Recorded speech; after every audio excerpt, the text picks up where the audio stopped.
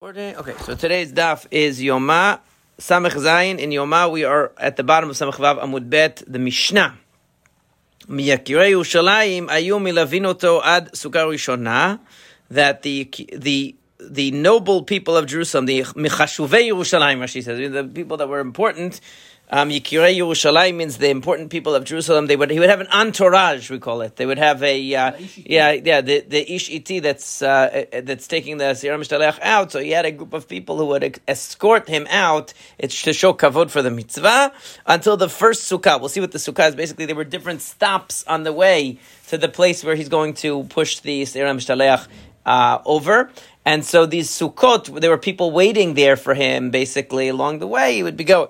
Now, Rashi says, Sukkot, asulo baderech, ubnei adam olchin lagur shavnei Yom Kippurim, shemelavin oto b'sukkah lo sukkah. There were certain people that they would be, their job was that they would sleep outside. I guess they would stay in the sukkah, and they would be there. And as the person would come, the ish iti would come, they would see him, and he would have a station along the way, walking the walking Sira Mishtaleach. And it says, Es Sukkot me'Yerushalayim ve'ad Tzuk. There were 10 Sukkot, actually, from the place that he left from Jerusalem. In other words, when he exited Yerushalayim until the cliff where he's going to push the Sira Mishtaleach.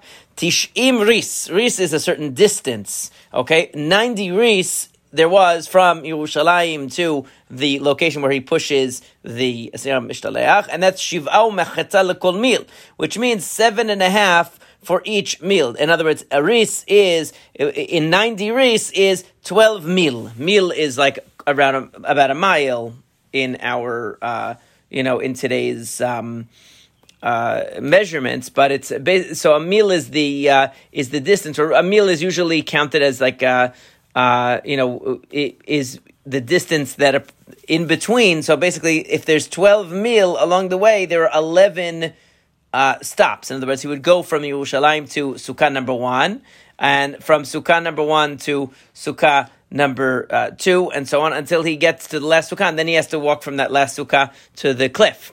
Okay? Yeah, it's a long walk. He says, Arei le-tish'im ris yud bet mil, vehem yud aleph masa'ot Yerushalayim Sukkah Rishona Masa Echad, Sukkah ad Eser Sukkot, Tet Masaot, Rashi says. So basically, and each one of them, Rashi says, there was a meal from each one of the, between each sukkah, except for the last one, where he said, Chutz me'echad men shesh bo shnei beilin. The last one, there's 2 meal in the final trip. Okay, and we're going to see more details about this. Al kol sukkah v'sukkah omrim lo, arei mazon v'arei mayim. Every time he would come to one of these sukkot, they would say to him, "Here's water, here's food." Meaning, if he was hungry or drink, even though it's Yom Kippur, they would say in case he needed it. So the Rambam says there's a special thing that just like you can break the rules of Yom Kippur of melacha to do the avodah, if he needed food in order to go, he would be able to eat it. He would be able to eat it, right? But it's going to say later that he never did. And they would. So the people from Sukkah number 1 would walk him to Sukkah number 2, from Sukkah 2 to Sukkah number 3, and so on. Until the last one, and because they wouldn't walk with him to the cliff itself. They would stand from far away, and they would watch him. What would he do? He would cut the red string. Half of it he tied onto the rock, and the other half was tied between the 2 horns of the goat. And then he would push it backwards. In other words, it was facing him, and he would push it backwards. So he didn't know what was happening. Like we read in the Avodah, it says he would fall down the hill, and he didn't reach halfway down the hill until he was already broken into pieces. The Sira Mishtaleach, and then he would go back to the last sukkah and sit there until the end of the day. In other words, he didn't have to. He didn't walk all the way back. He's right. It was a long walk. Yeah, so he would stay at that last sukkah until the end of the day. Waiting for exactly. And then so we know that the person who is the ish iti who sends out the Sira Mishtaleach, he becomes tamei, and his garments become tamei. So when does he become tamei? According to the Tzakama, from the moment that he leaves Jerusalem, he becomes tamei because he's mishalech et Seir Lazazel, meaning the beginning of the process makes him tamei. Rabbi Shimon omer mishat techiyato l'tzuk, No, from the time that he pushes the Mishtalech, that's when he becomes Tamei. So the question is, when does he become, because the Torah says, V'amshalech et ha'seir la'azazel, right? What? Because Torah says that the person who sends them Seir Mishtalech, he becomes Tamei as part of the certain services, you become Tamei in doing it, like he goes to the mikveh like anybody else. Yeah. Only his begadim? He and his begadim. Whenever it says begadim, it means the person and the begadim. Yeah. So it's a more severe tum'ah because it affects the begadim automatically. But there are certain avodot that, meaning there's certain things that also the burning of the parvus sa'ir sheyom kippurim, the person who burns it, they also become tamei because it has to do with the averot. It's like, so to speak, contaminated, but not really. But it's symbolic that that this was a source of tum'ah what he was dealing with. So the question is, when does that start? What is hamshaleach? Huh? Right. Yeah. If you touch it after. Yeah. Certain parts of in certain cases it can make a person tamei. Yeah. So the point is, the question is, what's Hamshalech et ha'seir la'azazel? The Torah's talking about. Is that talking about when he leaves Yerushalayim, or that's talking about where he pushes it? So the Gemara will talk more about that. Now, Tanu Rabbanan Rabbi said, Es Sukkot u'shnei v'asar milin hayu. There were 10 Sukkot and 12 mil ultimately between Yerushalayim and the ultimate destination. Divrei Rabbi Meir, that's Rabbi Meir says. Rabbi Yehuda says, no, Teisha Sukkot v'asra milin. According to Rabbi Yehuda, it was only 10 mil the whole trip, and there were only 9 Sukkot. So meaning he could go from Yerushalayim to Sukkah number 1, number 2, number 3, up to number 9. He's only gone 9 mil, and then the last mil is from the last sukkah to the cliff. So it's only 9. According to that, there's only 10 mil. Rabbi Yossi Omer 5 sukkot v'asar milin. He says, no, you're right that there were only 10 mil from Yerushalayim to the cliff, but there are actually only 5 sukkot ayu v'kulan al yedei eruv, and they were all through eruv. In other words, maybe there are different cliffs, different years, no? No, they always went to the same one. It's always the same one. Yeah, but it's not like the geography changes, so they can't there's not going to be a new candidate. It's it's going to be the same. That I don't know, but it's 2,000 amot for a meal. For each reis, he said. Yeah. For each meal, Yeah. He says. It's a good kilometer. Yeah, so he said it's not really a mile, but yeah, because he says lekol alpaim ama meal, right? Isn't that what it is? That's what it says. It says 7.5 reis equal to 2,000 amot. Right, it's 7.5 reis, right, which is the meal is 2,000 amot, because we usually say 1.5 feet, so it would only be 3,500 feet. It wouldn't really be a mile. Maybe it would be like a kilometer, not a mile. What? Maybe, yeah. Just about. Yeah. No, it's not really, because it's 3,500 feet. It's like a mile is 5,000 plus feet. A mile is 1.5 feet, so 2,000 amot is like 3,500 feet. So it wouldn't be a mile. 2,000 amot would be like 3,500 feet. It would be like a kilometer around, I think, right? Something like that. Yeah. So in any case,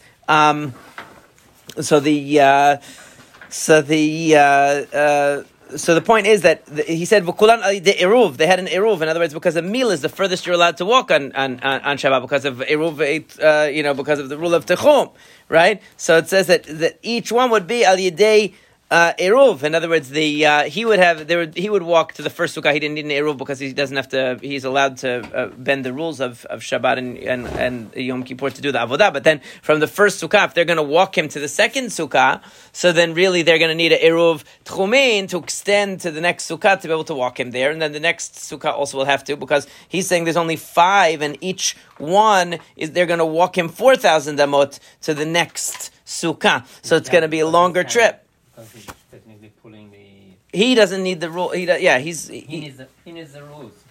He needs the rules because he's carrying the Seira Mishara. Is that what he doesn't need to worry about the rule of Tchum. That's why he's allowed to walk as far as he needs to. But to accompany him, they're not really doing a mitzvah. They they're doing a mitzvah, but they're not doing something that could override the rules of Shabbat and Yom Kippur. Amar Rabbi Yossi said, Sachli Elazar b'ni, my son Elazar said to me, and according to Rashi, it means he was like saying it as a joke almost. He was saying, Im al yedei erov, if you're going to do it by erov, yicholani la'asot afilu shtei sukkot v'asara milin. Right, then you could do 2 sukkot and 10 milin. Why? Because he said what you could do is have everyone meet each other halfway. The first sukkah will come, if there's 10 mil, so you're allowed to go you're allowed to, and the last is between the last sukkah and the tzuk.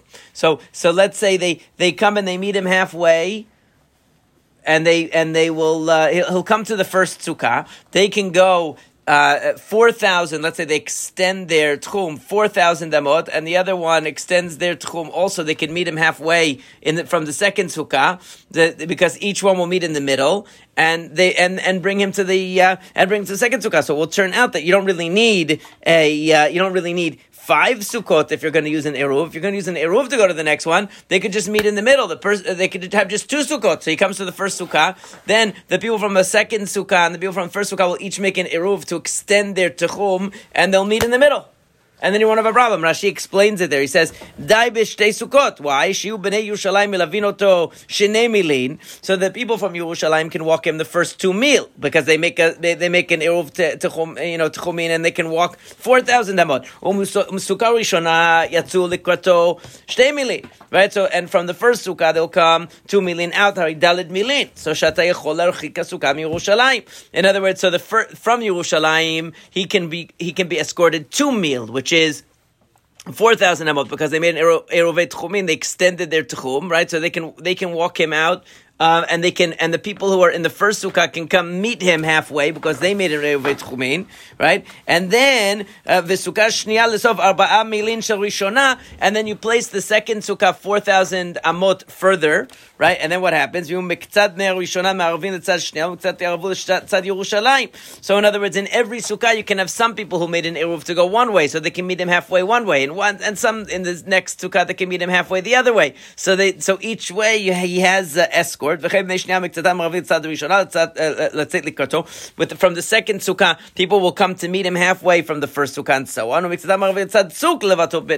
And some people will make the eruv going towards the tzuk, towards the cliff, to walk him that way. In other words, if you use eruvei tchumin, you can always go 4,000 amot. You don't have to be limited by the 2,000 amot, because you're always able to extend another 2,000. So if you're thinking that way, so then you would be able, even with only 2 sukkot, to cover the entire distance that he could be escorted, because he can be escorted by people from Yerushalayim that made an erovei tchumin, and then he can be escorted from people from the first sukkah that made an erovei tchumin, and he can get all the way to the tzuk with only 2 sukkot in between him and the other side. So. And the destination, right? So that's why I said, my son said to me, why do if they're going to use erovei tchumin, they could easily do it. Keman as lahadetanya. Also, and anyway, he just made that observation. In other words, he didn't say that as a halacha. He was just saying, if you're going to use erovei tchumin, you could be really creative and just have 2 sukkot. But so once you're coming onto the idea of erovei tchumin, because the first opinions were saying without erovei tchumin, we're going to have 10 sukkot, or we're going to have 9 or 10 sukkot. That way, you have a system where you don't have to use erovei tchumin, because there's a break there's more stations along the way. So right, yeah. But then when Rabbi Yossi said, well, let's use erovei tchumin, so you only need 5 sukkot. Or once you're going to use erovei tchumin, you might as well use 2 sukkot, right? So that was what his son said to him. But in any way, it leaves it as is. And then Keman as haditanya. Who is the opinion? The last that's in the following brayta. Chutz me'achon sheben. The last sukkah shelo higei imo latzuk ela omed me'archok ve'ro'et ma'asav keman Rabbi Meir. The one who says that the person waiting for him in the last sukkah does not accompany him to the cliff is Rabbi Meir, because according to Rabbi Meir, since that last trip would be 2 mil, it wouldn't be 1. He's not able to walk all the way with him to the cliff because it's outside of the tchum. And according to Rabbi Meir and Rabbi Yehuda, the people sitting in the sukkot did not make erovei tchumin. And so therefore he would not be able to accompany him all the way to the cliff. He watched from far away. That's of course Rabbi Meir, because according to Rabbi Yehuda, there's only 1 mil between the last sukkah, because only 10 million in total. There's only 1 mil between the last sukkah and the cliff. So the person sitting there would be able to accompany. And according to Rabbi Yossi, they made erovei tchumin, so they would be able to accompany also, because the last sukkah is also close to the cliff, because according to Rabbi Yossi, there's 5 sukkot and there's only 10 mil, so for sure the last person would be able to accompany him to the cliff. But according to Rabbi Meir, that there's 2 mil the last distance, so therefore it's outside the tchum of the person in the last tent, and he wouldn't be able to accompany him. Now, they would always offer him food and water at the stations in case he wanted. No person ever needed this, it turns out. Now this is a famous saying. Ela she'eno domeh mi sheyesh lo pat besalo, mi she'en lo pat besalo. It's a very famous saying that a person who has bread in his basket is not the same as someone who doesn't have bread in his basket. This is the psychology behind why once the fast is over, you're not hungry. Right, you're starving. Oh my God, I need to eat. Then the fast is over. You say, okay, I'm not really hungry now. Even though you're the whole day thinking food. Oh, I can't wait. But because when you have the food available, I don't need it. When you don't have food, it's psychological, right? It's like you wake up in the morning hungry on the fast. It's like, why are you hungry now? You don't even usually eat now. Why are you hungry? It's all in the head. So that's the same. Pat bisalo. And so a person has, it's the same thing as it says about a married person. Since they have a wife, whatever, they're at least have an outlet for their libido. So it's a different, psychologically different than a single guy that get himself in more trouble. He cannot have right. He has more problem. To be married to get another non-Kenani wife. Right. Every if he comes. Right. Now, so the idea is, now according to the Rambam, actually, technically, just like he's allowed to do melacha, the person who's taking out the siyur mishtalech is allowed to eat. And he doesn't even have to be in an emergency. Some Rishonim say, no, it's saying only in a case of emergency he's allowed to. The point is, either way, he never actually ate. Now, most people that was accompanying the guy, היה להם משהו ביד? No, they can't. They're not allowed to carry anything. It's outside. They just walk to show kavod for the. Yeah, it's like walking the chatan. He's doing mitzvah. That's all. Rabbi, if it's pat besalo, why don't you just give him food instead of people coming and offering him? He never took it anyway, and he comes in. Because then he's carrying. He doesn't want to carry unnecessarily. Why would he carry? It says hotzah. Yeah, they're sitting in sukkah. They're doing it. Yeah. Maya said. Yeah, exactly. And then he says, "Okay, I'll have." No, I was just kidding. Yeah. Anyway, so he would split the red string, put part on the rock, part on the horns. Why doesn't he just put the whole thing basela on the rock? Because the mitzvah to put it on the seir, because dilma kadim umalbin umiyadvadate, right? Because what will happen is that if he puts the whole thing on the rock, so then maybe the string will turn white because the Jewish people have already been forgiven, and then he's going to feel good, and he's not even going to bother pushing the seir down the thing. He'll just forget about it. Is it a mechanism once it's pushed it turns? No, apparently sometimes it was earlier. That's what it's saying, right? So in other words, since the mitzvah is to push him, and you might not push it because you see that it turned white already, because Rashi says the zimnin the kadim umalbin kod b'chifat seir. Something will happen, and the person will be very happy. Oh, I don't need to, and he just will neglect to do the mitzvah, so therefore he has to put part of it on the rock, part of it on the sa'ir. So it's the color, it's red. So u'me'advadate v'nakterei kulei ben karnav. So why doesn't he put the whole thing between the horns of the goats? And in the gamish le'reishay, because the problem is that if you put the whole thing on the seir, in other words, the point is that you won't forget to push the seir over because because first you tie the string onto the rock and then you tie it onto his horn. So you're looking at him. You're not going to forget to do it because the one on the rock turned white and say, okay, I guess I can go home now. And you just forget about the seir because you're looking at the seir. But so why don't you put the whole string on the seir? Because maybe as he's falling down, you won't be able to see it turn white. And part of the thing was for him to be able to see it turn white and report back it turned white. 40 years right? It never turned white. What? At the end. In the beginning, they used to tie it instead of on the rock. They used to tie it on the outside of the hechal in the Beit HaMikdash outside. If it turned white, everyone was happy. If it didn't turn white, they were sad and embarrassed. Of course, so they started tying it on the door. Inside the hechal, so only the kohanim inside could see it. Outside, people couldn't see it. So people would still try to peek in. So if it didn't turn white, they would be sad and embarrassed. So that way, they had damage control. In other words, not everybody would see it, so it wouldn't demoralize the people. They wouldn't necessarily, only the shaliach would actually see it. And of course, if it was good, he would report it and make a big deal out of it. And if not, people would have to wonder.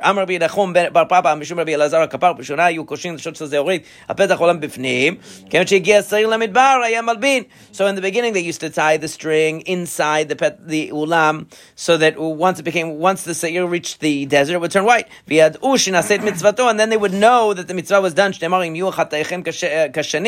because it says if your sins are like red, they're going to become white. Sheleg is snow. No, shani. Shani is red. It's another word for red. Color. Yeah, it's red. Yeah.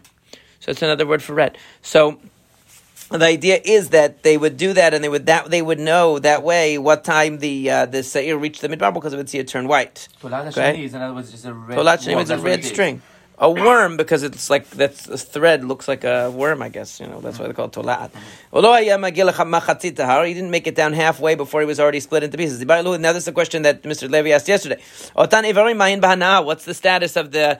Can you benefit from the Seir HaMishtaleach, the former Seir HaMishtaleach that is dismembered? If you find the pieces, now obviously you can't eat it because it didn't have shechita, but can you benefit from it? So there's a machloket. Rav and Shmuel, yeah. Chad amar muterin, chad amar asuri.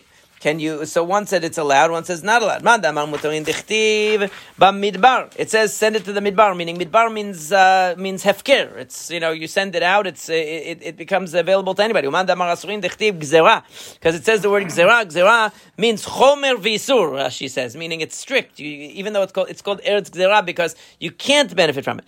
So now man damar asurin hay midbar mayavidle. So what does he do with the word midbar? Since he says the word midbar doesn't mean it's available for use, which means like a hefker, like open for use. So then what does he do with that word? He uses it for a different thing. Hamidbar, because it 3 times mentions the midbar. 3 times it mentions the desert with regard to Seir HaMishtaleach, which is coming to teach you lerabot nov v'givon shelo beit olamim, because you might have thought that this whole idea of sending out the Seir HaMishtaleach was only something relevant to the desert, because it says, because it happened when it's described in Parshat Acharemot, it's talking about the Mishkan, and it's talking about sending to the desert. In Yerushalayim, it's not the same thing. So you might have thought in Nov, Givon, the other places where the Beit HaMikdash was situated over the years, you wouldn't have the same concept of Seir HaMishtaleach. So it's telling you that you have to have this sending out process even when you're in a yishuv and you're already settled in a place and you're not just traveling in the desert, you still have to have it. Right? So the one who emphasizes the word bamidbar and says the word gzera doesn't tell you any limitation on the use of the Seir HaMishtaleach. So then what does he do with the word gzera? He says the word gzera means cut. In other words, that you have to go to a steep cliff, not a cliff where it's going to be like fun to roll down the hill, for the Seir HaMishtaleach, like when we're kids, roll down the hill. You don't want that. It has to be chatucha. Davar acher, en gzera ela davar mitgazer v'yored. No, it's called gzera because he's going to be broken up into pieces as he goes down. Davar acher, gzera shema tomar ma'aseh tohu. Or the word gzera could be a remez, could be a hint to the idea that a person will think that this is ma'aseh tohu. This is a nonsense to push the Seir HaMishtaleach. Talmud amar, ani Hashem gezartiv, from the word gzera. I, Hashem, decreed this. You cannot doubt the efficacy, the value of the mitzvot that Hashem gave, and therefore gzera is a hint to the idea that it's a gzerat katuv to do this, okay? But either way, you use the gzera for a different drasha. So you still have the machloket. Can you benefit from the pieces of the Seir HaMishtaleach or not? The logical conclusion is that you can benefit. Why? Because lo amra Torah shalach takala. Because the Torah is not going to tell you to send something out that's going to cause problems. The takala. In other words, obviously, in the case of the Seir in the Midbar, where you just send it out to the Midbar, some random guy is going to find it. He's going to use it. He's not going to know this is Seir HaMishtaleach. Okay, obviously, if it rolls down the hill and it dies, so but even there, some shepherd Bedouin is going to walk around. He's going to see pieces of it. He's going to feed it to his camel. I don't know. So why would same thing with sending out the tzipor of the mitzorah? You send it out. Of course, it can't be asur ba'ana'ah, because then somebody finds a random bird. Every bird in the world that could be of the mitzorah, you can't use it. So therefore, it makes more sense to say that it is not asur ba'ana'ah, and that's the halacha. Actually, the amar mutorim ba'ana'ah. Behind this action. Yeah, there's a lot of logic behind it, but the Seir HaMishtaleach? Yeah, there's explanation of the meaning of it, but it's supposed to symbolize what happens to the person who lives a life of chet, that they don't even, before they realize it, boom, like the Rasha always, he falls, he doesn't even know what hit him. It always says in Mishlei, the Rasha walks in the way of chet, and he thinks, I'm going along, and it's so nice, and this, and then he doesn't realize he's facing one way, and all of a sudden, boom, he destroys himself without realizing it. The Mishlei talks about it a lot, that the Chacham is always careful where he walks, and the fool, he doesn't even see what hit him. It happens, and it's true. So it's a symbolism of that. Quick question. They put the Sela בבית המקדש. No, the Sela is by the tzuk. No, sir. מתי קושרים לו את זה על הראש? When he right before he pushes him over. This is the rock, this is the thing. Put it there. לא, when do they do it? לא בבית המקדש. No, he walked 12 mil out to the cliff. Yeah. Yeah, that's what he's doing. Yeah. You have to make it למה? bracha. Yeah. You have to make it bracha. There's no bracha on it. There's no bracha on it. So why does it say before that they did it in Why not בית bracha? המקדש? The other half of the string they used to put in the Bet HaMikdash. That's what it was saying. They used to. I mean, in the beginning they used to put the other half of the string, not the half that they in the beginning they didn't have to split the string actually, because what they did was they tied the string in the Bet HaMikdash, but then they said let the guy who's pushing it take the string so people don't see it if it doesn't turn white. But then they made him split it in half and put half on the rock and half on the goat, because if they didn't put half on the goat, he might just see that it turns white and not bother pushing the goat. So they just said the history of it before. Why not the bracha? There's no bracha on each action in the Bet HaMikdash. There's too many different actions being done. They don't say brachot on all of the actions done in the Bet HaMikdash. Yeah, but they don't do it. They don't do it every time they do zrika v'korban al zrikat adam. They don't do on every step of the avodah. There's no bracha. They do a vidui. Yeah, there's no bracha. There's no bracha. Destructive action. Yeah, it's not. It's considered a part of the. Once the avodah is underway, they don't have brachot on every step of the avodah. In general, it doesn't say bracha when he comes to the ketoret and to the. It doesn't say brachot on it. Yeah. Anyway, where was I? Tanu Rabbanan Azazel. So what does the word Azazel mean? Az v'kashe. That means that it has to be a hard place. In other words, it's a place that's rocky and hard. That's the definition of it. Now, Yachol b'yishuv, you might think it should be in a settled area of a town. It should be outside. I mean, in other words, let's say you have just a place that's a rocky area that's within the residential area. No, it has to be outside. How do you know that it's a cliff? Gzera means a place that has a steep slant. Right? Tanya Yidach, Azazel kasher shebe'arim. Azazel means the rockiest of the mountains. In other words, it should be a mountain that is it's strong, it's hard. Like it says, like it says, so it's saying the word Azazel, the word that even the word El here, the sound El in the word also means hard and strong, because it says Elei Haaretz, the strong ones of the land he took. So it's saying that Az is also strong, and El at the end of the word is also also means strong and hard. So this says that it's an interesting thing. Rabbi Yishmael Yeshiva said Azazel atones for the sins of Uzzah and Azael, which is a reference to Gilui Arayot. Actually, it's a reference to sexual immorality. And Rashi says that this is based on the idea that these malachei Chabbalah, these destructive angels, demons, whatever, came down to earth in the times of in Bereshit, that it's referred to of Vayiru b'nei Elohim et benot ha'adam, and so on, so forth. Right? Yeah, it's strange because most of the midrashim take the b'nei Elohim means that the sons of the rulers, not the malachim. But okay, the point is not so much about that story. But the point is to say that it's mechaper al gilui arayot. Tanu Rabbanan. The midrashim that the women came and asked for the wings to go back. Yeah, Rabbi Shimon Bar Yochai. It's interesting because Rabbi Shimon Bar Yochai says in Midrash Rabbah, anybody who says that Bnei Elohim means Malachim is a kofer and apikoros, and he's a mean whatever, he's a heretic to say that, because there's no such thing as Malachim. Right. So, but in the Zohar it talks about it. So some people said, you see that Rabbi Shimon Bar Yochai obviously didn't write a lot of the Zohar, because the Zohar says that's one of the proofs that they bring. Because in the Midrash Rabbah says anybody who said that's apikoros and he's a heretic, and then in the Zohar it says that Midrash, it says obviously Rabbi Shimon Bar Yochai. Anyway, I don't want to get into that, get to too much trouble. Although I'm leaving soon, I can get. Tanu Rabbanan, but Rabbi Ben Chaim will back me up on. Tanu Rabbanan, et mishpatai tasu. You should do the mishpatim of Hashem, she'ilmalei nichtivu, meaning if they had not been written, dinu shekatvu, that even if they were not written, they should be written. In other words, things that we know that are logical, Elohein, avodat kochavim, idolatry, that it's nonsense idolatry, gilui arayot, sexual immorality, ushvuchut amim, murder, regezel, stealing, or birkat Hashem, cursing Hashem. Interesting that it counts all of these as mishpatim.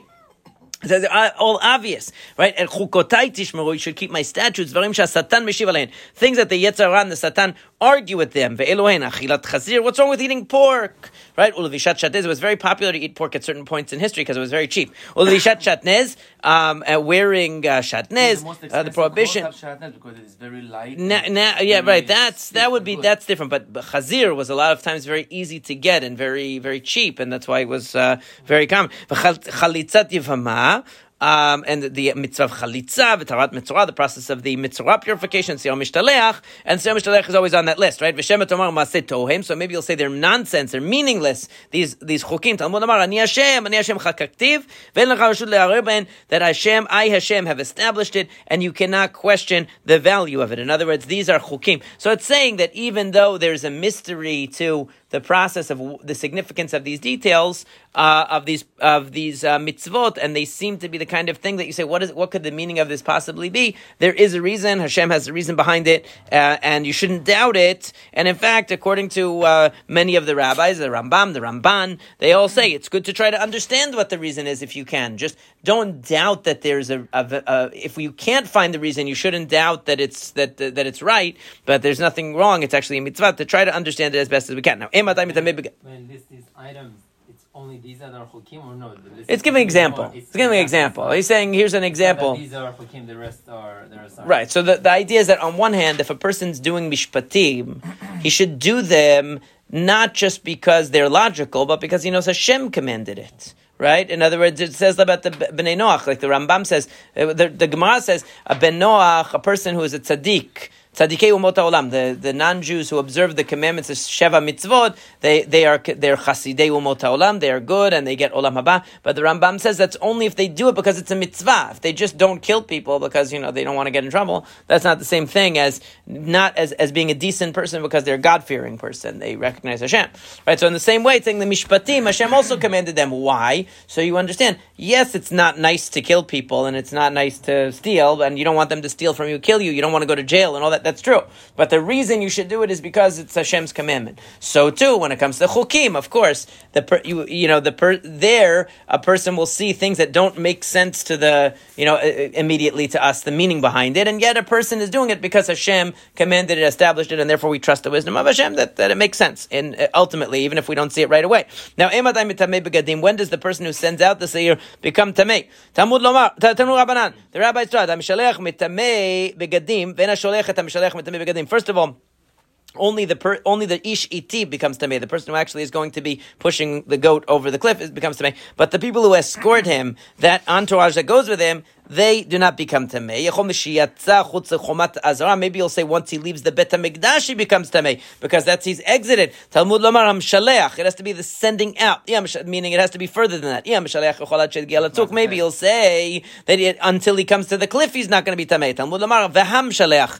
V'ham Shaleach. I guess the Vav and the Hey add. Limit it. Meaning Haketzad Miyishiyatza Chutz Chomat Yerushalayim Devar Rabbi Yehuda. In other words, we find an intermediate ground between those two extremes. That because Rashi says that Hamshaleach implies sheshilcho kvar letzad hamidbar, that he already sent it. In other words, there's a way in which it sounds like something's already been done and something hasn't been done yet, something in between. So therefore, it's not the leaving of the Bet HaMikdash alone. It's not the arrival at the tzuk. It is the entering. Once he leaves Yerushalayim, so he's considered to be in the midbar. He's considered to be outside the residential area. That's when he becomes tamei. According to Rabbi Yehuda, Rabbi Yossi Omer Azazel v'chibes. It says, now this is the pasuk that it says, V'hamshalech et ha'asayil Azazel yechabes begadav. Right? So he says, you see that right after it says Azazel, it says yechabes. Meaning what? Meaning that ad shehigia Latzuk, that when he comes to the place called Azazel, he comes to that cliff, that's when he becomes tamei.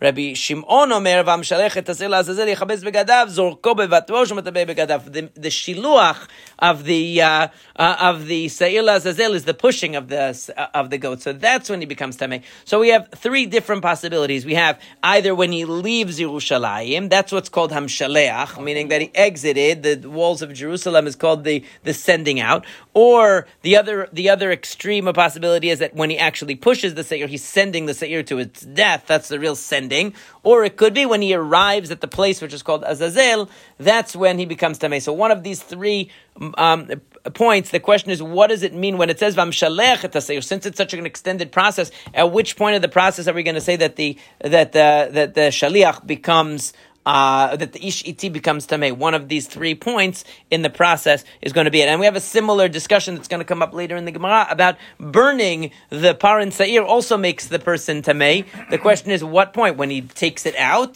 to burn it, or when he actually burns it? There's going to be a whole discussion of the same thing.